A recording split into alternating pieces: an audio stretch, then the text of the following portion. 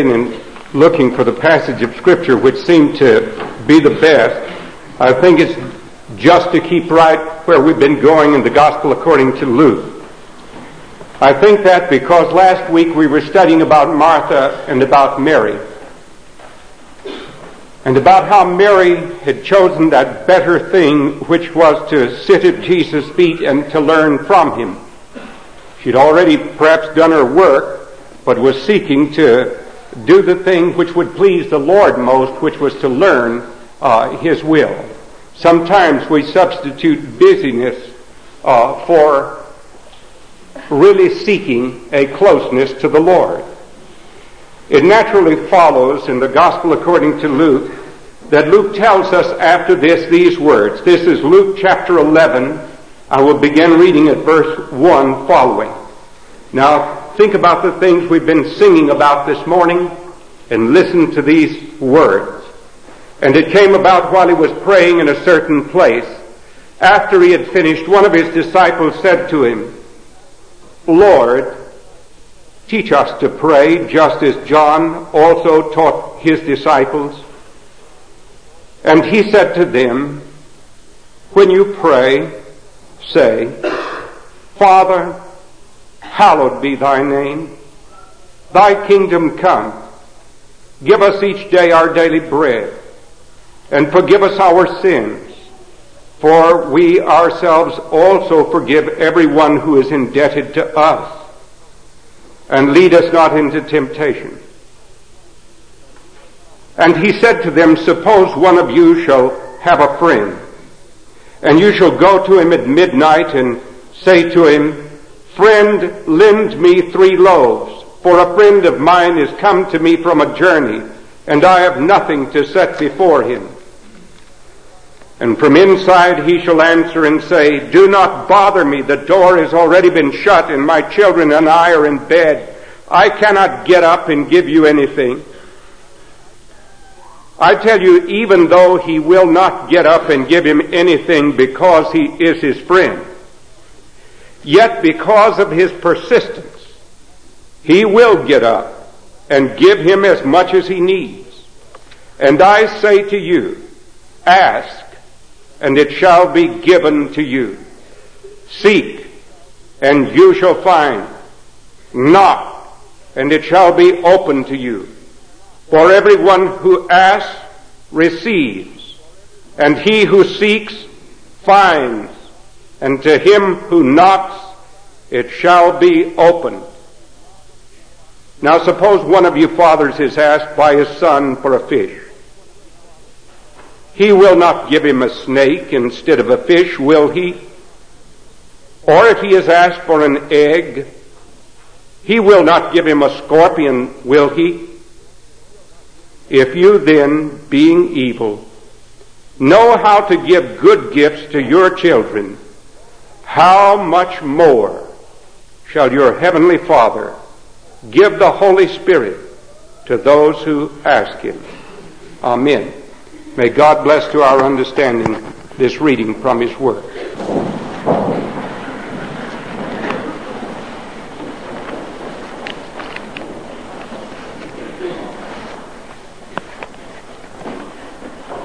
In studying through the Gospel of Luke, it is interesting to note the prayers of Jesus. I have them listed for you in the top of the second page of your bulletin.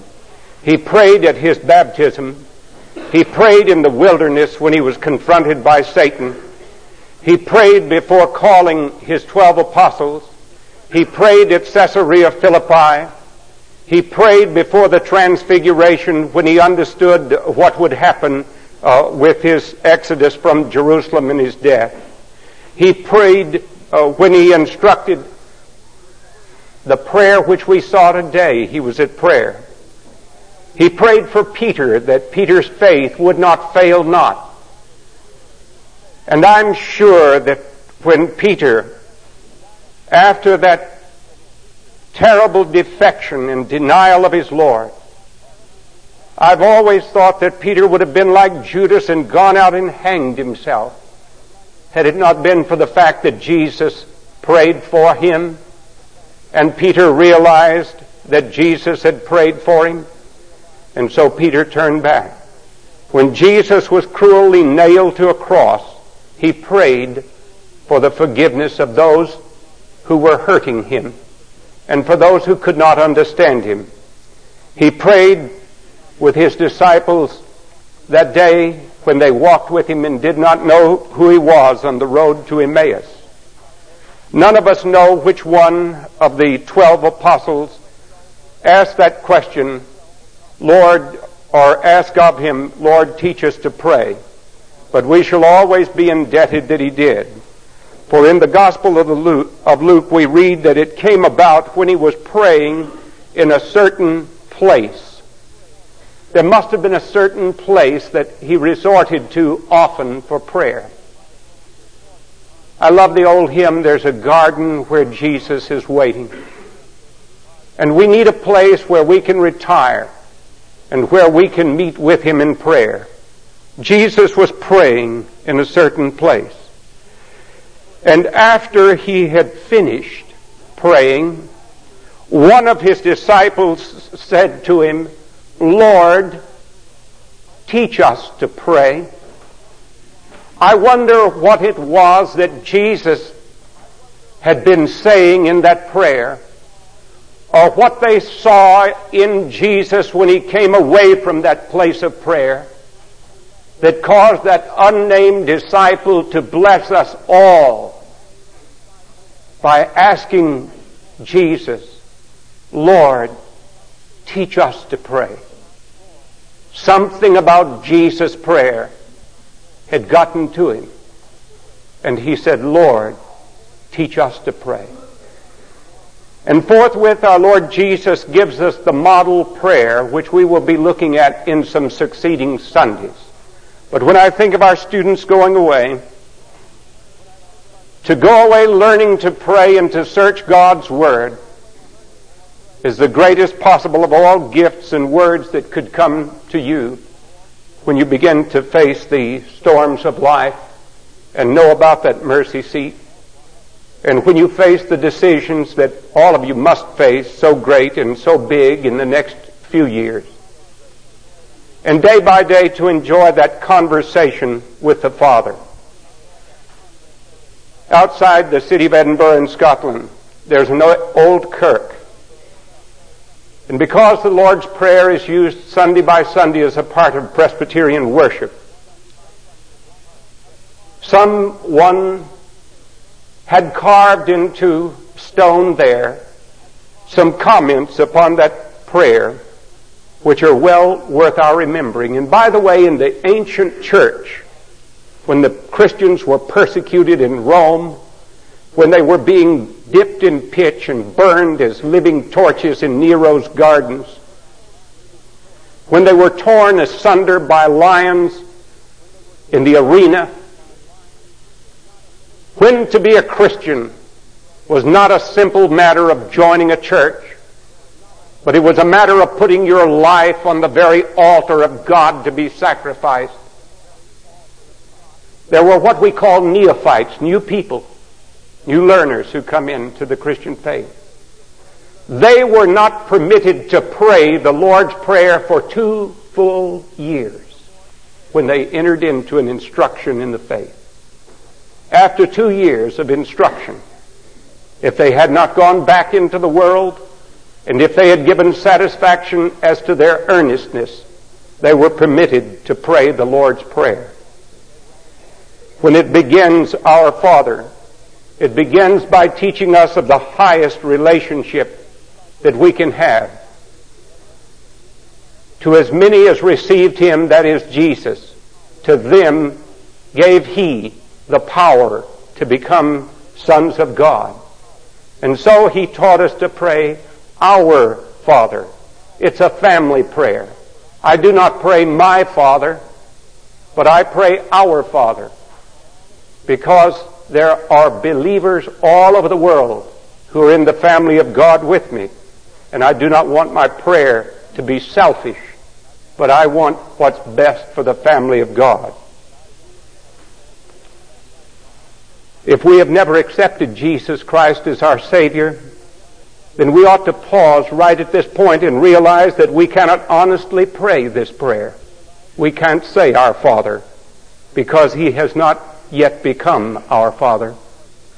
We are not yet sons of God through faith in Jesus Christ, and so we do not have that relationship to Him. And if you have never accepted Him, I hope you will accept Him into your heart as your Savior and Lord right now. You don't even have to wait till the end of the service. It's more than signing a card or walking an aisle. It's an act of your will in surrendering over to His Lordship. He has given you a gracious invitation. Behold, I stand at the door and knock, and if any man open, I will come in. And if you open the door of your heart and ask Him to come in, then you can go to God and pray to Him, knowing that He is our Father. He is our Father. Jesus wanted us to pray this way because we're children. Some of us do things for the neighbor's children. We're not obligated to do those things, but we do them because we love to be kind. But there are certain responsibilities that we have to our own sons and daughters that are unique. And God does things for people who are not yet in a saving relationship to Him. But it's not the same. We have a special access when we come to Him through faith in Jesus Christ, one that we ought to remember. I often try to illustrate this with young people by saying that sometimes, do you ever get in a hurry in dialing? It happens out here because of our phone system, but often I'll start dialing a number before I listen for the dial tone, especially when I've just finished talking with somebody and I hang up the phone and I don't wait the appropriate number of seconds for it to disengage, and then I'll dial away real quick and there's nothing there. And then if I say to the operator, something's wrong, I can't get this number, she says, did you listen for the dial tone? And I didn't. If you wait and listen for the dial tone, I think that's when we realize our relationship to Him. And we seek to hallow His name. As believers, we seek His holiness and that His name be reverenced. Then we come down the ladder to the kingdom. We have a relationship to Him that we're praying for His kingly reign over us. Fourthly, we have a relationship of a servant to the master. Thy will be done. We'll talk about that later. A servant does not do his own will. He does his master's will. And then there is a relationship almost like a beggar in the street. We'll read more about that in a moment. We ask each day for our daily bread. There is the relationship of a debtor and a creditor. Forgive us our debts as we forgive our debtors. These are petitions which are in that great prayer, which has been the benchmark by which we ourselves are to remember our own relationship in going to the Lord. Remember it. It's very, very important for us to remember. And then after Jesus had taught this prayer, telling us about avoiding the test, lead us not into temptation. You've been tested with exams to see where you're strong or where you're weak. We go through tests in life, and we need Him to be with us. Then Jesus says to His disciples, suppose one of you shall have a friend, and you go to him at midnight and say to him, friend, lend me 3 loaves.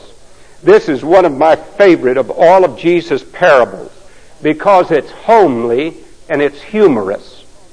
It's a funny story, really. And I think that Jesus didn't read this in some rabbinical book or in Rabbi Gamaliel's book of illustrations. Jesus went through this when he was a little boy. I think in Joseph's carpenter shop there were days when there was not enough food in the house and they cooked enough bread for just that day. And Jesus was lying there on the mat on the floor, and his brothers and sisters were there in the house too, and someone came to the door and knocked on the door and said to Joseph, friend, lend me 3 loaves. For a friend of mine is come in his journey, and I have nothing to set before him. Or Joseph may have had to go to someone else's house and knock on the door and do the same thing. For a friend in his journey had come there often to avoid the extreme heat of the day. They traveled at night. There were no motels and hotels, so they might arrive at some hour late in the night. And in the East, hospitality is a very sacred responsibility. And so you would be obligated to get for your friend something to eat and to set before him. A loaf of bread for him to eat. Something that you could eat with him to be gracious. Another loaf for abundance, so that he would have plenty of bread to eat. And so Jesus says that suppose you shall have a friend and you shall go to him at midnight and say to him, now remember, he's a friend. Friend, lend me 3 loaves. For a friend of mine has come to me from a journey, and I have nothing to set before him. I'm embarrassed at my poverty. I can't give him anything to eat. There will come times in life when you will not know what to do because of your wife or because of your husband or because of your job or because of your children. And you will be embarrassed. And you must go to the Lord. And you must bang on the door. You must pray to him. Friend, a friend of mine has come to me in his journey, and I have nothing to set before him. Other people's needs can sometimes bring us closer to the Lord. And if you stop to think about it, I expect that when the books in heaven are open, there will be more prayers that have been offered up at midnight or in the wee hours of the morning than any other time, more real prayers. Because we will know that someone is hovering between life and death. And we will have waited all day long outside an operating room. And they will be in the intensive care unit. And we won't be able to sleep, and we'll roll out of bed and get down on our knees and we'll pray harder than we ever prayed before and more earnestly, seeking persistently for God's mercy and God's help for that friend. We must remember that.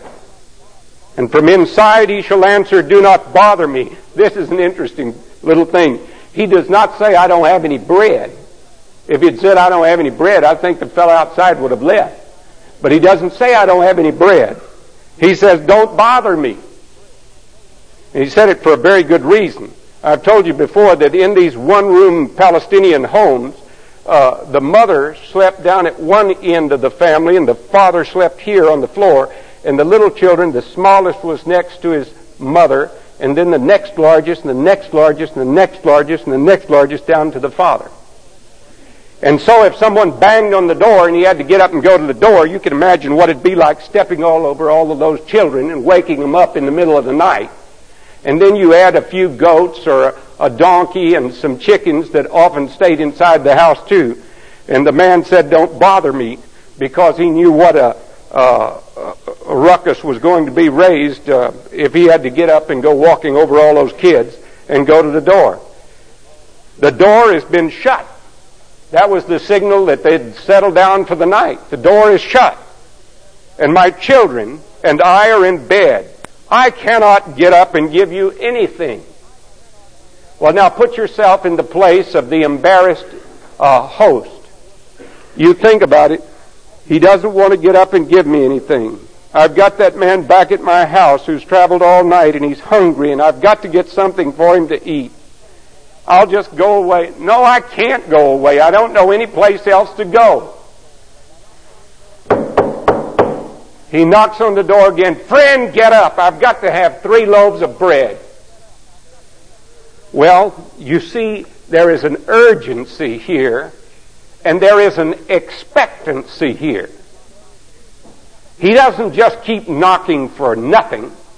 He knows that this householder has the goods to give to him, and so he bangs on that door again. And do you know what happens?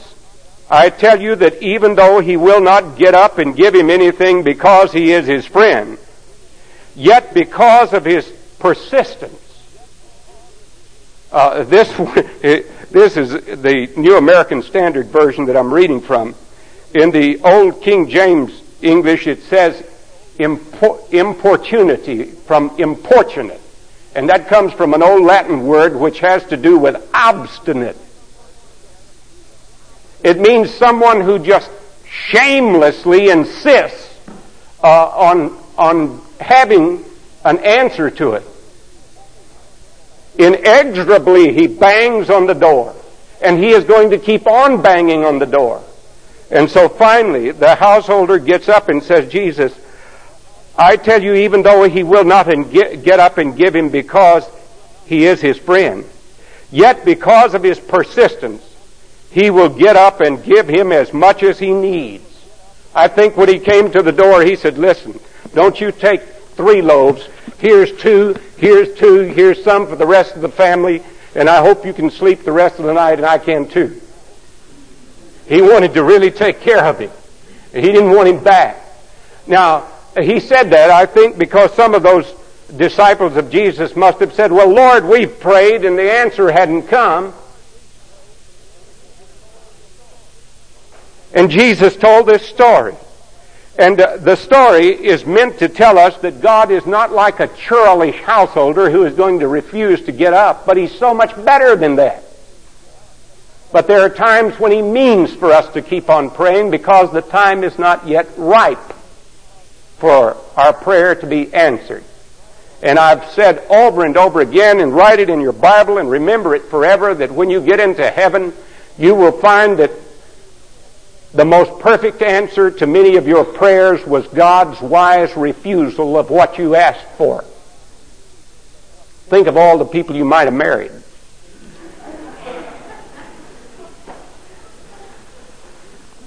He refuses for good reasons. Now the pagans, the gods and goddesses weren't like that. They weren't like that at all. And as a result of it, you get all kind of horrible things that take place. There was a Tithonus, a Trojan, who prayed that God would grant him immortality, that he would never die, in his prayer to some god. And so he never died. But he forgot to pray that he wouldn't grow old. And so he just got older and older and older and older and older and older and more feeble and more feeble and more feeble and more feeble and more feeble and more feeble, till finally he prayed that something else could happen to him. Anything but this terrible business of just getting older and older and older. He had forgotten to pray for vigor and strength and youth. And extenuation of that old age process can't be very happy at some points. He finally got turned into a grasshopper. I think that was the best his God could do for him. And but you see, our God is kind. He's not going to answer prayers the way that we want them answered, because if He does, then we would get ourselves into all kind of trouble. The pagan deities, there was a Semele, the mother of Dionysius, and she prayed that she might see Zeus in person, the god of light. So when she, god of lightning, and she did, and was incinerated, that wasn't a very happy ending to that. And of course, Midas muffler shops will appreciate the plug, but Midas, oh boy. Think about the gold market now and some selfish dummy praying this, Lord, everything that I touch, turn it into gold. And that's what happened to Midas. So he started eating his mashed potatoes turned into gold. He had to spit them out. He didn't want that prayer answered that way. So you see, his wise refusal is the best. He is a loving Father, and He is ruling over us in a way that's going to be good for us. And so we come to Him in this conversation with the Father, and we pray to Him in this way, for He is seeking to answer for what is best. And now the conclusion of it. Jesus tells us to ask and to keep on asking. You remember one time David had a little boy that was dying. And he sought God's presence and prayed for him to spare the life of the sick child. But the sick child was not spared. Though David fasted in sackcloth and ashes, the baby died. And then David said those great words when he had washed himself and had straightened up. He cannot come to me, return to me, but I will go unto him. God did not answer the prayer in the way in which he wanted it. Day before yesterday, Leighton Ford called me on the telephone. And he said, I have to talk to you a minute. One of my friends has a 7-month-old baby. And the little baby got its head hung in the crib, and it caused its death, the baby's death. And the parents are heartbroken. And I simply don't know what to say. We went over scriptures. Blessed be God, even the Father of our Lord Jesus Christ, the God of all mercies and the Father of all comfort, who comforts us in all our tribulation, that we may be able to comfort them which are in any trouble by the comfort wherewith we ourselves are comforted of God. Jesus' words, let the little children come unto me, for of such is the kingdom of heaven. There are times when we cannot explain satisfactorily why some things happen. But we must trust in the sovereignty of God, that he is ruling and that he is too wise to make any mistake, and he is too good to hurt us unnecessarily. There is some lesson that he teaches us that we can't learn now. We hurt too bad to learn it now, and this is not the time to talk about it. But later on, we can look back and see something that he is teaching us from it. You remember my story I told you in the first of the year about Dr. Gutsky at our seminary in Decatur when I was a student. Manford George Gutsky, whose little boy died with leukemia. And how the men in the seminary all fasted and prayed for the life of that child. And Dr. Gutsky said he went into his room and he prayed with all the fervency that he knew how to pray for God to save Peter Gutsky. And he said, I could not get any peace. And then he said, it was almost like the voice of the Lord himself spoke to me.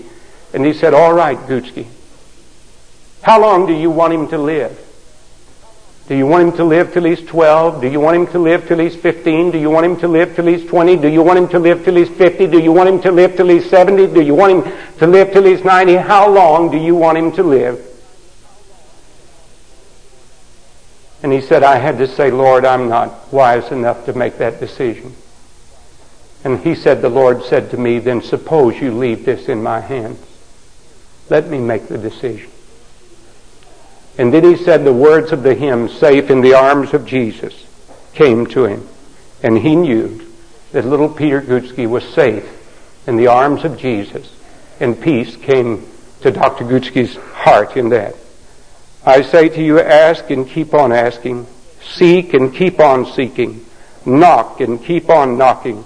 And it shall be opened unto you. For everyone who asks receives. He who seeks finds. And to him who knocks, it shall be opened. Now suppose one of you fathers is asked by his son for a fish. A fish wriggles. But for a fish, you won't give him a serpent. Or if he asks for an egg, you won't give him one of those scorpions that has a shell over it like they have in Palestine. If he asks for bread, you won't give him a stone. You're not mean. You love your children. If you then, being evil, know how to give good gifts to your children, how much more shall your heavenly Father give the Holy Spirit to those who ask him? Do you know what that teaches us? It teaches us that the Holy Spirit is as staple to us as bread and fish and eggs. He is a staple to our lives. We need His guidance every single day. We need His illumination from the pages of Scripture as we read them. We need His guidance in the conduct of our affairs with other people and our dealings with other people. What would Jesus do? Will the Holy Spirit assist me? Or the fruits of the Spirit that are listed there in Galatians? The love and the joy and the peace and the gentleness and the meekness, the faith, the temperance, are those things really manifest in my life? Or am I just playing at churchianity and far removed from real discipleship and real love of Jesus? So, pray and keep on praying. Ask and keep on asking. You remember back last January when I told you I read every bit of that book, all the way straight through that little book, A Day in the Life of Ivan Denisovich by Solzhenitsyn. A day in the life of a prisoner in one of the communist prison camps, from the time he is awakened in the morning in the darkness and the cold until bone tired at night and hungry. He goes through to get the pitiful little bowl of cabbage soup with a fish head in it that he can have for his meal in the evening. And there is a Christian there by the name of Alyoshka.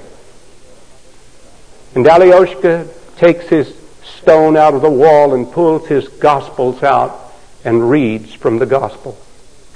And Ivan Denisovich, who is not a believer, Ivan Denisovich has gotten a package from home, and he has a few cigarettes. And he lights a cigarette, and as he takes a puff on it, I don't think it was a prayer, but he just blurted out, "Thank God." He enjoyed the puff on the cigarette so much. Little Alyoshka tries to witness to him, the Christian, and he says, "Ivan Denisovich, your soul wants to pray to God. Why don't you go ahead and pray?" And you remember how Ivan, the cynic who does not believe, blasted Alyoshka? He said, "I'll tell you why I don't pray." He said, "I don't pray because prayers are just like the requests we send to the higher-ups. They either never get there or they come back marked rejected." He said, "You pray, and what did you get? You got 25 years, just like all the rest of us, 25 years. And you can pray all you please, and you won't get one day off your sentence." And little Alyoshka was horror-struck. He said, "But I don't pray that I will get any time off my sentence." And Ivan Denisovich said, "What do you pray for?" And he remembered the Lord's Prayer and the lesson we had this morning, and he said, "I pray that I will do the will of God. I am ready to suffer here in prison if that is the will of God for me." Now that's real prayer. It's not the business of us getting God to do what we want Him to do, but of our praying to God so that we will do His will. Old John Bolton from Germany called me last night, and John said, "What are you preaching on in the morning?" And I told him. He said, "You remember that time Paul had the thorn in the flesh, and he prayed 3 times that the Lord would remove it, and the Lord didn't answer his prayer that way. He said to him, 'My grace is sufficient for thee, for my strength is made perfect in weakness.' Tell your people tomorrow, there's just one thing to pray for. Thy will be done." Pray to do the will of God. That's the best for all of us, that God's will be done. There was a woman who loved and believed that way, who died at the age of 42. And after a night of prayer, she wrote a hymn that came to her, she said, just couplet after couplet. And I love the last stanza, for it says, "Take my love, my Lord, I pour at thy feet its treasure store. Take myself, and I will be ever only all for thee. Now think of this as a motto for life. Ever only. All for thee. Let us pray.